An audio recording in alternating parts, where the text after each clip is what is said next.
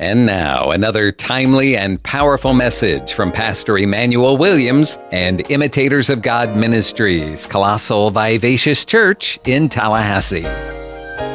Today is Pentecost Sunday, and I'm just so happy for Pentecost, right? Had it not been for Pentecost, I don't think I would be standing here right now. Amen? So let's turn our Bible. Our text is taken from Acts 2, 1-4. Acts 2, 1-4. And it reads, when the day of Pentecost was fully come, they were all with one accord in one place. And suddenly there came a sound from heaven as of a rushing mighty wind, and it filled all the house where they were sitting. And there appeared unto them cloven tongues like as of fire, and it sat upon each of them. And they were all filled with the Holy Ghost, and began to speak with other tongues as the Spirit gave them utterance. I feel led to, let's jump to verse 6. Now when this noise were abroad, the multitudes came together and were confounded, because that every man heard them speak in his own language. And they were all amazed and marveled, saying one to another, behold, are not all these which speak Galileans? And how hear we every man in our own tongue, wherewith we were born? And they were all amazed, and they were in doubt, saying one to another, what meaneth these? Others mocking, saying, these men are full of wine. Now, as it relates to the day of Pentecost, we must be made absolutely aware of the critical need of the Spirit as he was given on the day of Pentecost. As we read in Acts 2, it could be a grievous mistake for us to think that the giving of the Spirit was somehow some kind of added bonus or second blessing to the church. This is not the way to read Acts 2. In the entire book of Acts, if we are very familiar, for those that are ministers, it's a very powerful book. Amen? And what you're reading is a critical redemptive event that had to take place. And this event was nothing less than the ushering in of a new Messianic age, the era of the Spirit. That's when the church was born. One commentary said on the book of Acts says, without the Holy Spirit, Christian discipleship would be inconceivable, even impossible. There can be no life without the life giver, no understanding without the Spirit of truth. And we know that Jesus Christ is the Spirit of truth, right? No fellowship without the unity of the Spirit, no Christ likeness or character apart with his fruits, and no effective witness without his power as a body without breath. So the church within the Spirit, without the Spirit, is dead. We need the Spirit of God in the church. So what happened on the day of Pentecost is absolutely critical, absolutely vital, absolutely necessary for the life and mission of the church. Okay, I'm going to say that again. What happened on the day of Pentecost is absolutely critical for us Christians. Absolutely vital, very important, absolutely necessary for the life and the mission of the church. Acts 2:1 says that from our text, and when the day of Pentecost was fully come, they were all in one accord. Now we need to realize that the whole event of Acts 2, every single detail has Old Testament echoes, right? Amen. Even the little tiny detail of the event, each one of those details have Old Testament echoes. And we need to understand as a body of Christ what it is against the Old Testament versus the New Testament in terms of Pentecost. So the phrase, the day of Pentecost was fully come, mean the sun was completely risen. The first day of the week, and probably we would say Sunday, right? right? The Feast of Pentecost needs to be understood in order to see God's providence at work. Pentecost, and I'm giving a little history, Pentecost was celebrated 50 days after the Passover. It was also known as the Day of the First Fruits in Numbers 28:26, or the Feast of Weeks in Exodus 34:22, or the Feast of the Harvest, right? We're just giving a little background about Pentecost. Pentecost was a glorious day of celebration. In other words, it wasn't as dead as we are there just sitting. There was jubilee, there was celebration. A day when the people were to heap praise and thanksgiving unto God. There were three particular reasons for which they were to thank God. But we have so many reasons, church, why we have to give God thanks and why we have to give God glory for this particular day. Number one, the harvest of the fields. Not the very name of the feast says that it was a celebration of the first fruit. It was celebrated, the first fruits of the harvest, when it began. In other words, it was probably in the 1st of June, for which they were giving God thanks for their fruits. And how many of us, I'm just taking it home, can say, thank you, God, for a job. Thank you, God, for life. So they were thanking God for the first fruits. That's why my first fruit, which is what? When I get my money, our money, we give tithes and offering. This is our first fruit of the month. And so, number two, Exodus, the deliverance of the nation of Israel from Egypt. You remember that they were the children of Israel was in bondage, right? And they were giving thanks for that day for the deliverance because they were no longer slaves. Number three, the giving of the law on Mount Sinai. You remember when Moses went on Mount Sinai, and what did he do? God gave him the 10 commandments. You remember, it was the law. And so they were giving God thanks for his law, for the rules and the principle he had given them to govern the nation. And we just have to say, thank you, God. I always tell God, thank you. Thank you for the Old Testament and thank you for the New Testament. Thank you for the word. And so, Pentecost is a transliteration of the Greek word, which means Pentateuch, right? Pentateuch. Can I speak Greek? And the Penti means 5.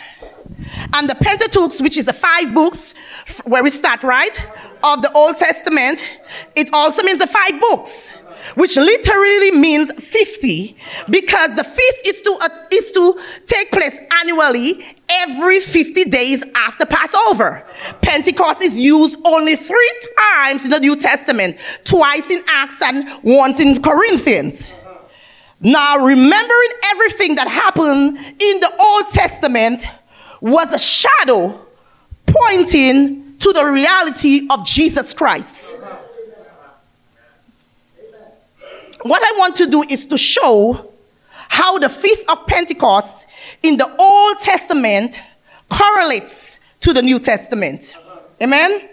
So the foreshadowing of the Feast of Pentecost, the Feast of First Fruits, or the harvest as the feast is commonly called, is going to have an ultimate fulfillment that goes way beyond grain. Remember I said earlier, they were thanking God for the first fruit. The first fruit was the grain, right? That was one of the reasons, right? They were thanking God. And so Luke says that the day was fully come. It was referring to the dawning of a new era. Amen? Amen. The Spirit would come and would fulfill that which the Jews had celebrated 1,500 years. So let's look at the phrase, they were all in one accord. I know a lot of times when we say they were in one accord, doesn't mean that you cannot have your personality, but we are going to show just a little bit of how they were in one accord. Luke does not tell us the place, but we would think, some commentators think, that it was the upper room in which Jesus celebrated the Last Supper with his disciple.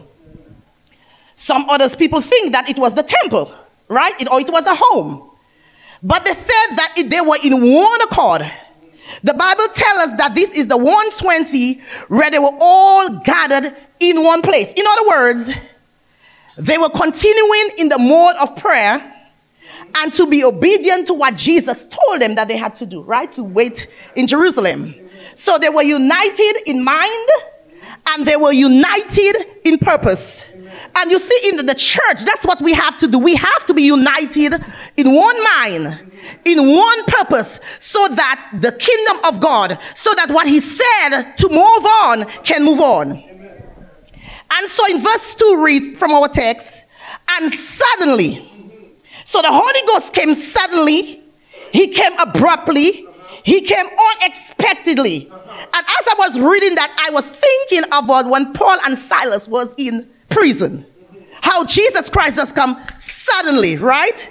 They said there came a sound from heaven as of a rushing mighty wind, and it filled all the house where they were sitting.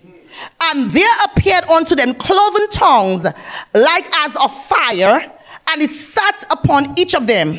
So in verse 2 and 3, we see two things that are rooted in the Old Testament revelation, and that is fire and that is wind. I know a lot of times you all have heard different preaching of how the Pentecost has been preached, but the Lord laid it on my heart a different way so we can understand the importance of the Old Testament, how it transfers to the New Testament in light of Pentecost. And both of these, fire and wind, always depicted what we call a theophany, which is the appearance of God. For example, when the wind came on Mount Sinai or fire, it was a representation that God came near. So let us stop and let us consider that, right? All the different Old Testament examples, because there are so many Old Testament examples. But the idea here is that it was an incredible sound. And I could just imagine that sound, right?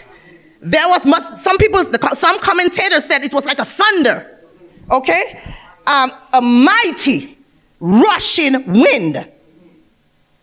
And on one commentator by the name of Dr. McGee said, it sounded like a tornado. And I believe that all Jerusalem could hear it, since it was described as a noise and as a violent, they say it's as a violent rushing wind.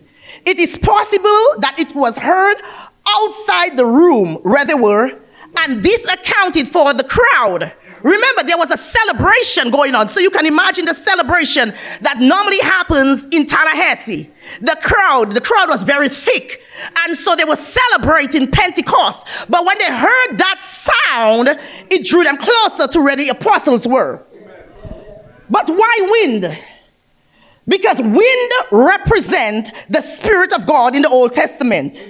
The term ruach means breath, wind or spirit.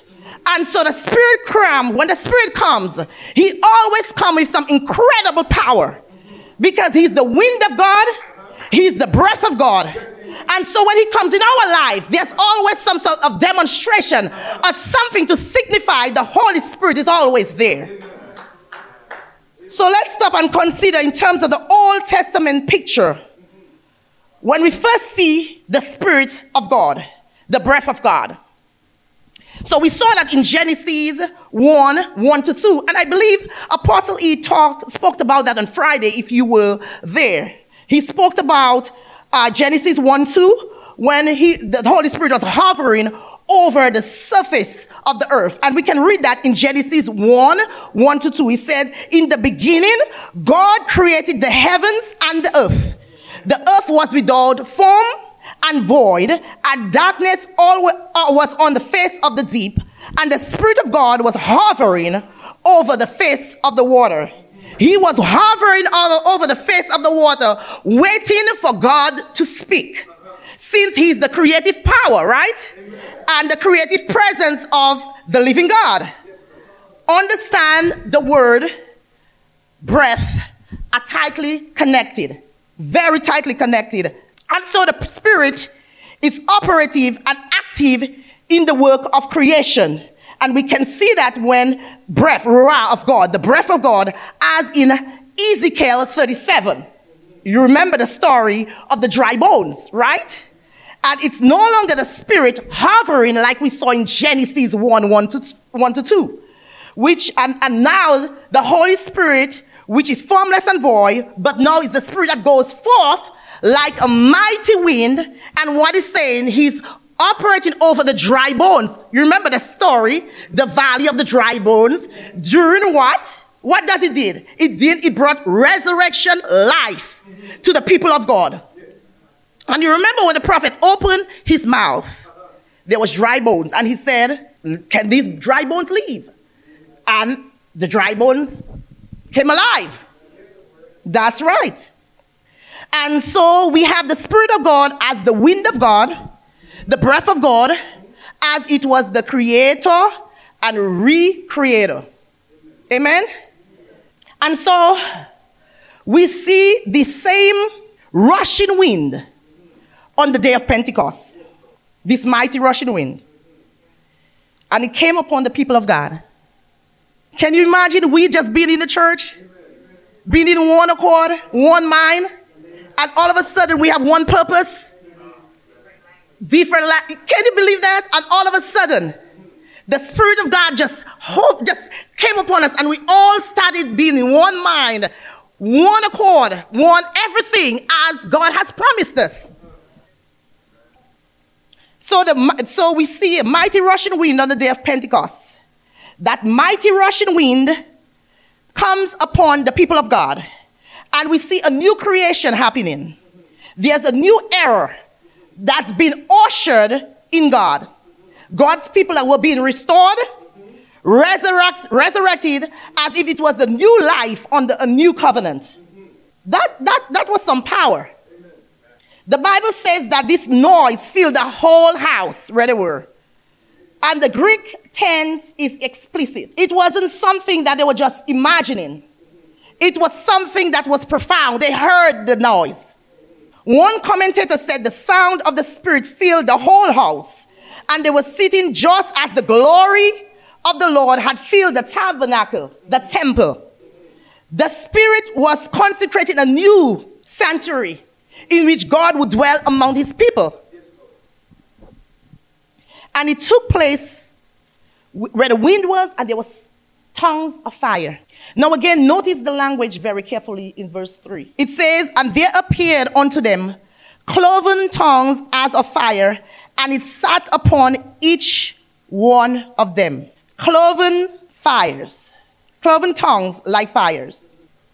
I read many commentators, right, when I was preparing the sermon. And Dennis Johnson, a commentator, suggests that what that must have rested upon each of the disciples in the upper room was actually little miniature pillars of fire, which could be the idea of what really took place that day.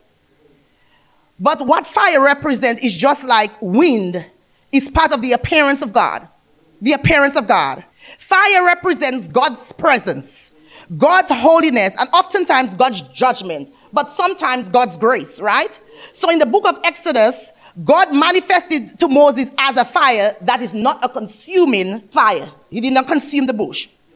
God continues to reveal himself to his people as a pillar of fire to lead them through the wilderness.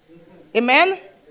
And so now that particular fire, the fire of the burning bush, was a manifestation of God's immediate presence.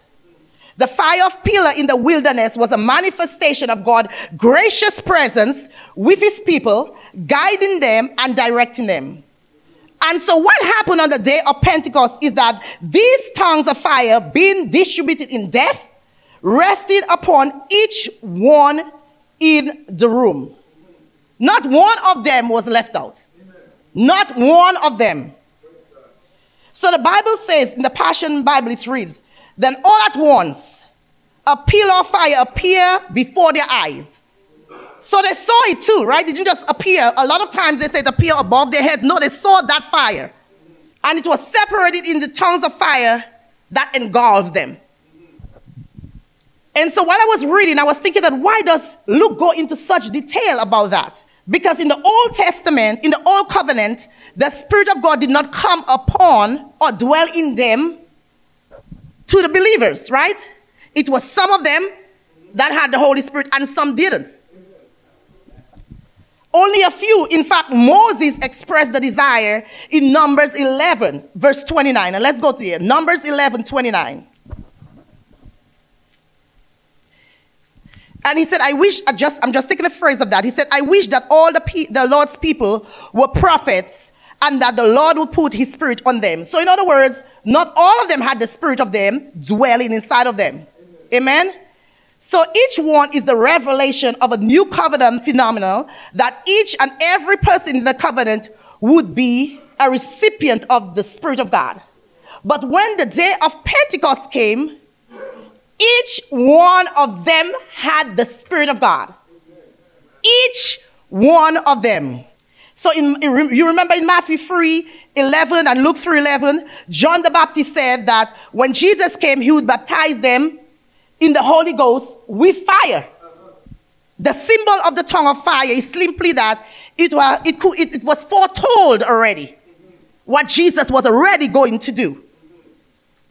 And so we see that when the Holy Spirit comes upon an individual, what it does, right? We saw an example of that empowerment in the Old Testament, and it was recorded in 1 Samuel 10:6. And in 1 Samuel 10:6 it says, and the Spirit of the Lord, it talks about David, Saul, and the Spirit of the Lord will come upon thee, and thou shalt prophesy with thee, and thou shalt be turned into another man. So notice Saul was turned into another man after being employed by the Holy Spirit, empowered by the Holy Spirit. That's what the Holy Spirit does. The Holy Spirit transformed us, right? He transformed us into a different person. Another person. So in our text, the Holy Spirit took a group of fishermen, uneducated individuals, and transformed them. The Holy Spirit can do anything inside of us. Even when we do not feel secure in our own strength, or we feel insignificant. Some of us feel insignificant. We feel scared to carry out the gospel. We feel that somebody is not honoring our gift. The Holy Spirit is going to do that. He's already done that. And that's what he did for those individuals. So in our text, the Holy Spirit took a group of fishermen, prostitutes, religious leaders, tax collectors, and various family members, and he transformed them. So before Pentecost, they were scared. They lacked faith. They did not fully understand God's plan. But after Pentecost, they were emboldened. They went preaching the gospel. They went speaking God's truth.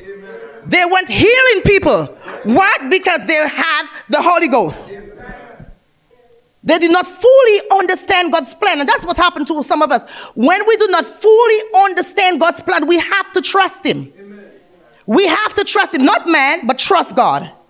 1 John 2:20 says, but we have an unction from the Holy One, and he knows not some things, but all things. So after Pentecost fell, they become bold. We as children of God, we have to become bold in this world that we are living in. Amen. We are seeing so many things, even on the internet, even on Facebook, social media, and they are not scared to be bold about a false God. I was remembering my nephew. My nephew is 7 years old, and he was telling me that, his friend is no longer coming to his house to play with him. I said, why? He said he's an Indian. And I tell him about God. And because I tell him about God, his mom said, I cannot play with him. Now, my 7-year-old will be here next month. And my husband's son can testify. This little boy is a firecracker for the Lord. He said he wants to be a demon chaser. What else he said? He wants to be a teacher, a demon chaser. What else he said? And a prophet. And when he is speaking and when he's praying, he tells my husband to say, come on, prophet. That's what he said. But he said, I had to proclaim and tell the little boy about Jesus Christ. So I say all this to say that the Holy Spirit is inside of us, and we have to be bold as believers to proclaim what God said to do, in spite of the odds against us. And so, what is that power? John 14:16-17 says, and I will pray the Father, and he shall give you another comforter. That's the Holy Spirit, that he may abide with us forever. Even the Spirit of truth, whom the world cannot receive, because it seeth him not, neither knoweth him, but he know him, for he dwelleth with us. Amen. And he shall be with us and in us. Gives us power. So verse 4 says, and they were filled with the Holy Ghost, and they began to speak with other tongues as the Spirit gave them utterance. See, we cannot do anything by ourselves. See, if we do anything, I know I have tried it, and when I start to do things by myself, I fail miserable, because I need God's grace every day. So you look at in Acts 2:4, it is not completely clear who they were referring to, okay? But we are assuming they were referring to those that were in the upper room. And because Jesus commanded them, he said, not to depart from Jerusalem. So we could only assume those disciples, right? He said, do not depart from Jerusalem, but to wait for the promise of the Father, which he said, you have heard from me. For he said, John, you remember we said that John truly baptized you with water, but you shall be baptized with the Holy Spirit not many days from now. And speak with tongues. So it's very possible that others or all the believers who were present in the upper room spoke in tongues. All spoke in tongues. And we can account to that in when Peter gave his sermon in Acts 2:14. You remember that? Acts 2:14. It said, and he quoted Joel 2:28-29. And it says, and it came to pass after that I will pour out my spirit on all flesh. Your sons and daughters will prophesy. Your young men shall dream dreams. Your youngest men shall see visions. And also on my maidservants and on my maidservant I will pour out my spirit on those. That was a prophecy in the Old Testament that became a reality in the New Testament. And so Peter interpreted this outpouring of the Holy Ghost upon servants and maidservants as being all the people who was present.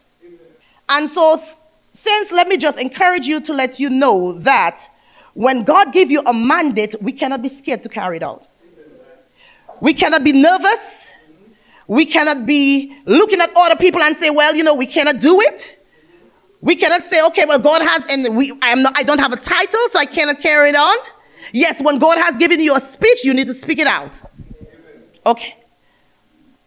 So let me mention from the text 4 points that will help us about the filling of the Holy Ghost.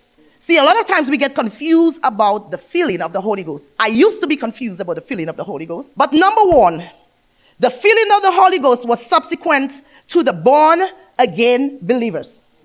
An unsaved cannot have the Holy Spirit dwelling inside of them. John 14:17 says, the Spirit of truth, whom the world cannot receive, because it neither sees him nor know him, but you know him, for he dwells with you and will be in you. And Paul later revealed that in Romans 10:9, and he says, if you confess with your mouth the Lord Jesus and believe in your heart that God has raised him from the dead, you will be saved. So you have to confess. Somebody have to confess Jesus as the Lord and Savior of their life. And I know a lot of times we have people saying that they are saved, have not made a confession. You have to open your mouth. Isn't that what the word say? You have to confess. So these disciples, they had already done that. John 20:28 specifically talked about Thomas when he was kneeling at the resurrection of Jesus. You remember that? And he confessed that Jesus was Lord. Yes, he confessed that. And so the same spirit that is in them is in us right now. We have that power. We're just scared to use it. We have that authority. We have that boldness. So therefore it's possible to be saved and yet not be baptized of the Holy Spirit that Jesus spoke. A lot of people say, well, can I be saved and don't have that Holy Spirit? But look at what John, if we go to John 7:37 to 39, what does it say? John 7:37 to 39. He said, in the last days, that great day of the feast, Jesus stood and cried, saying, if any man thirst, let him come unto me and drink. Is there another part of that? He that believeth on me, as the scripture has said, out of his bellies shall flow rivers of living water. Living water.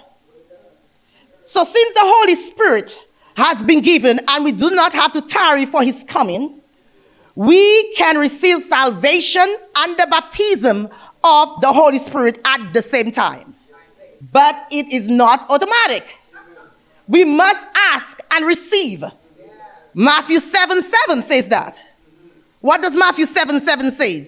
Ask and you shall receive. Ask and it shall be given you. Seek and you shall find. Knock and it shall be opened unto you. For everyone that asketh receiveth, and he that seeketh findeth, and to him that knocketh it shall be opened. So all we have to do is ask him. That's what he says that we have to do. We cannot be scared. Amen. We have to open our mouth. Amen. We have to tell him what we want. Yes, and point number 2, in Acts 2:4, speaking in tongues is unique to the church age. This is because when we believers speak in tongue, our new born again spirit are speaking. John 3:3. What does John 3:3 say? He said, verily, verily, I say unto you, except a man be born again, he cannot see the kingdom of God. So the new birth is essential for entering into the kingdom of God. And 1 Corinthians 14:4 says, if I pray in an unknown tongue, my spirit prayeth, but my understanding is unfruitful. Our born again spirits have the mind of Christ. We have to educate them because Pastor always said they are not educated. We have to educate them. So that's why speaking in tongues is essential. When we are praying in tongues, we are tuning our minds to a spiritual being up there. We edifying ourselves. So before salvation, our spirits were part of us that was dead in trespasses and sin, like Ephesians 2:1 says. And when we receive when we receive Christ as our Lord and Savior, we have a supernatural communication with God. That's what I love about that. Nobody can take that away from us. So however, we again, as believers, we have to ask for what we want. We have to pray continually. We can't just be saying we are saved and we are not doing our share as believers. And Joel 2:28-29 said that.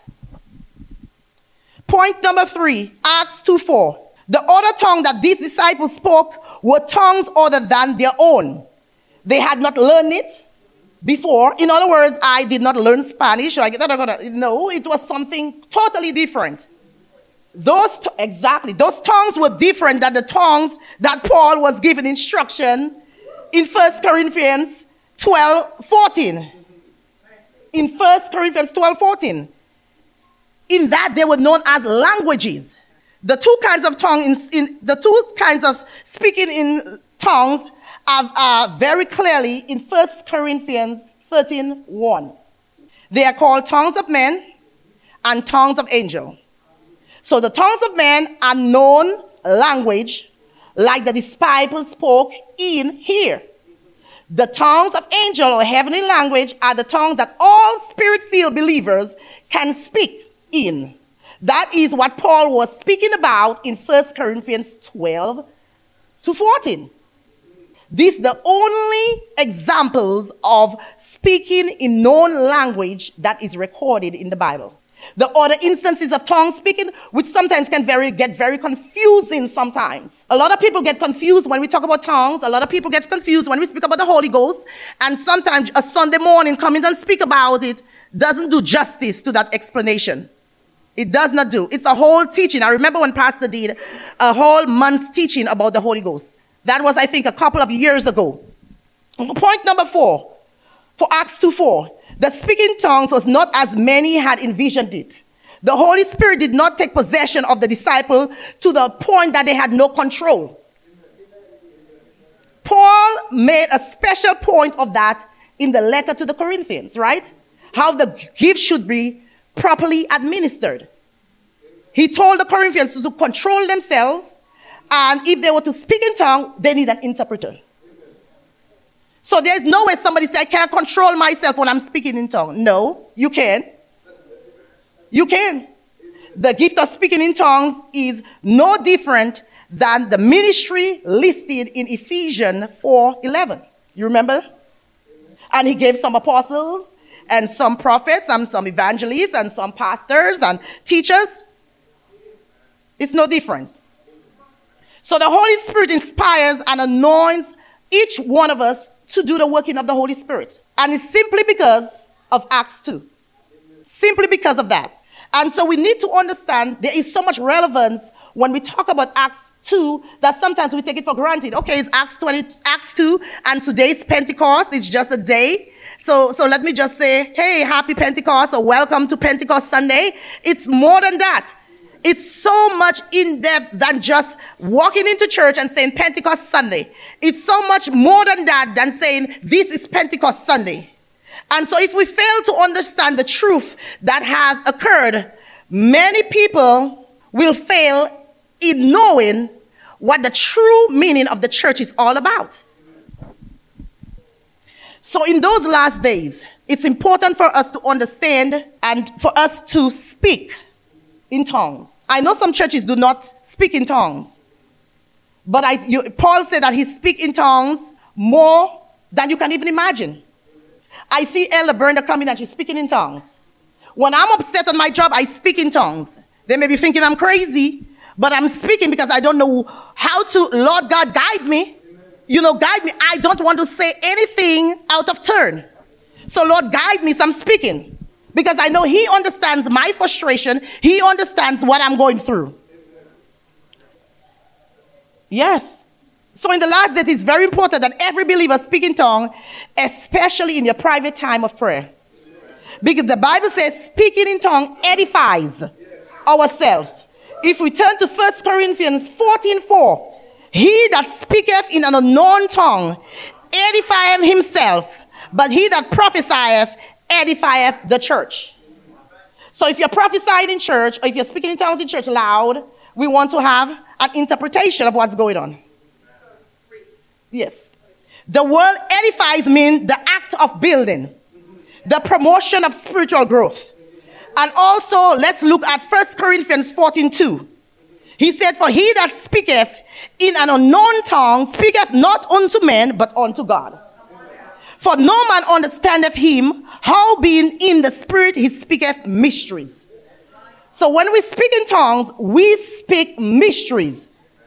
And so sometimes when we speak in tongues, a lot of times when I remember Pastor say we have to speak in tongues when we come here, we speak in tongues when we pray. And some people that come sometimes for prayer meeting look at us crazy.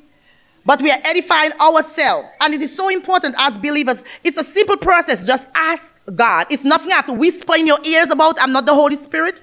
It's you asking the Holy Spirit to help you to do that. There are so many benefits of speaking in tongues. And speaking in tongues confuses the enemy. He don't know what is going on. What are you doing? He don't know what. Speaking in tongues builds your spirit, man. Yes, and you speak directly to God, and you speak mysteries that only God understands.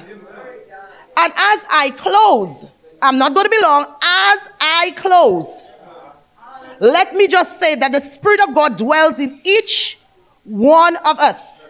And all we have to do is ask Him, the Holy Spirit. He's here.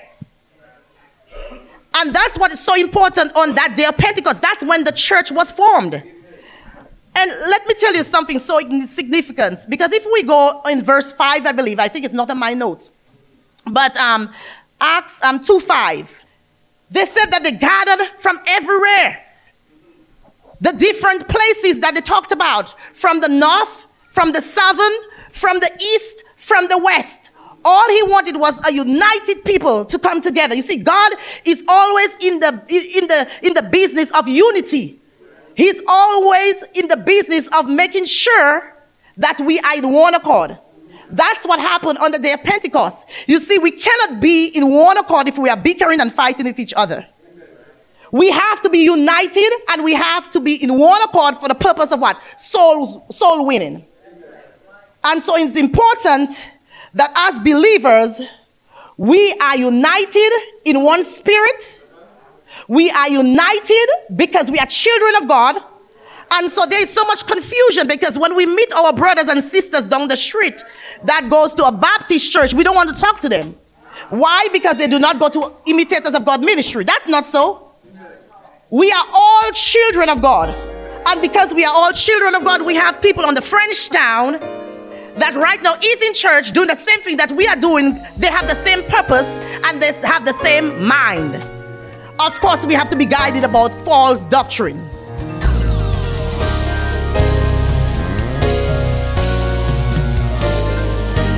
Please take time to meditate on the Word and let it sink into your heart and soul and mind today, knowing that the Christian who meditates on the Word will be like a tree planted by the water, bringing forth fruit in its season and prospering in all that he does. But what if you aren't a Christian today? What if you don't know if you're bound for heaven as a forgiven child of God?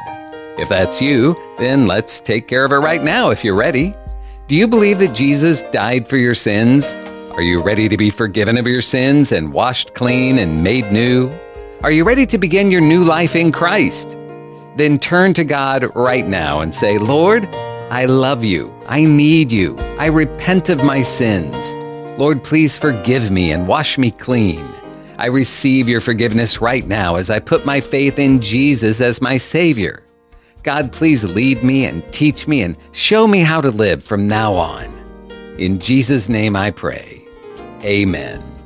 And if you're looking for a good church family, you'll be welcomed with open arms at Imitators of God Ministries, Colossal Vivacious Church in Tallahassee, located at 4750 Capitol Circle Southeast near Tram Road. Sunday school begins for all ages at 10 a.m., and the morning service begins at 11, and the Wednesday evening service begins at 7. This is a life-giving, multicultural, multi-generational church where people of all races, backgrounds, and walks of life come together to worship, to be inspired in their love for God, to develop relationships, and to be empowered to live out God's purpose for their lives. Find more information on their website, ImitatorsofGodMinistries.com, or call the church 850-408-8496.